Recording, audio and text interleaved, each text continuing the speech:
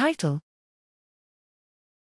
Dysfunctional Feedback Processing in Methamphetamine Abuser, Evidence from Neurophysiological and Computational Analysis. Abstract: Methamphetamine use disorder associated with a dysfunctional neural feedback, reward and punishment, processing system and is considered a public health risk. Although several behavioral, computational, and electrocortical studies have explored feedback processing in other groups of individuals, the precise mechanisms of feedback processing dysfunction in methamphetamine use-dependent (MUD) individuals remain unclear. Furthermore, our recent knowledge about the underlying feedback-related connectivity patterns and intertwining latent components of behavior with electrocortical signals in MUDs remained quite poor. The present study intended to fill these gaps by exploring the behavioral and electrocortical responses of abstained MUDs during a feedback-based learning paradigm.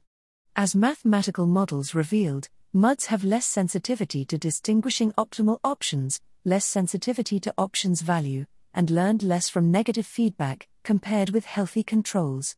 The MUDs also presented smaller medial frontal theta, 5 to 8 Hz, oscillations in response to negative feedback, 300 to 550 milliseconds post-feedback, while other measures responsible for learning including feedback-related negativity, FRN, parietal P300, and a flux originated from medial frontal to lateral prefrontal remained intact for them.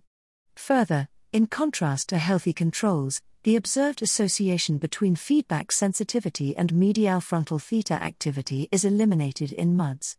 We suggested that these results in MUDs may be due to the adverse effect of methamphetamine on the corticostriatal dopamine circuit, reflected in anterior cingulate cortex, ACC, activity as the best candidate region responsible for efficient behavior adjustment. This study unveils the underlying neural mechanism of feedback processing in individuals with methamphetamine use history and could offer individual therapeutic approaches.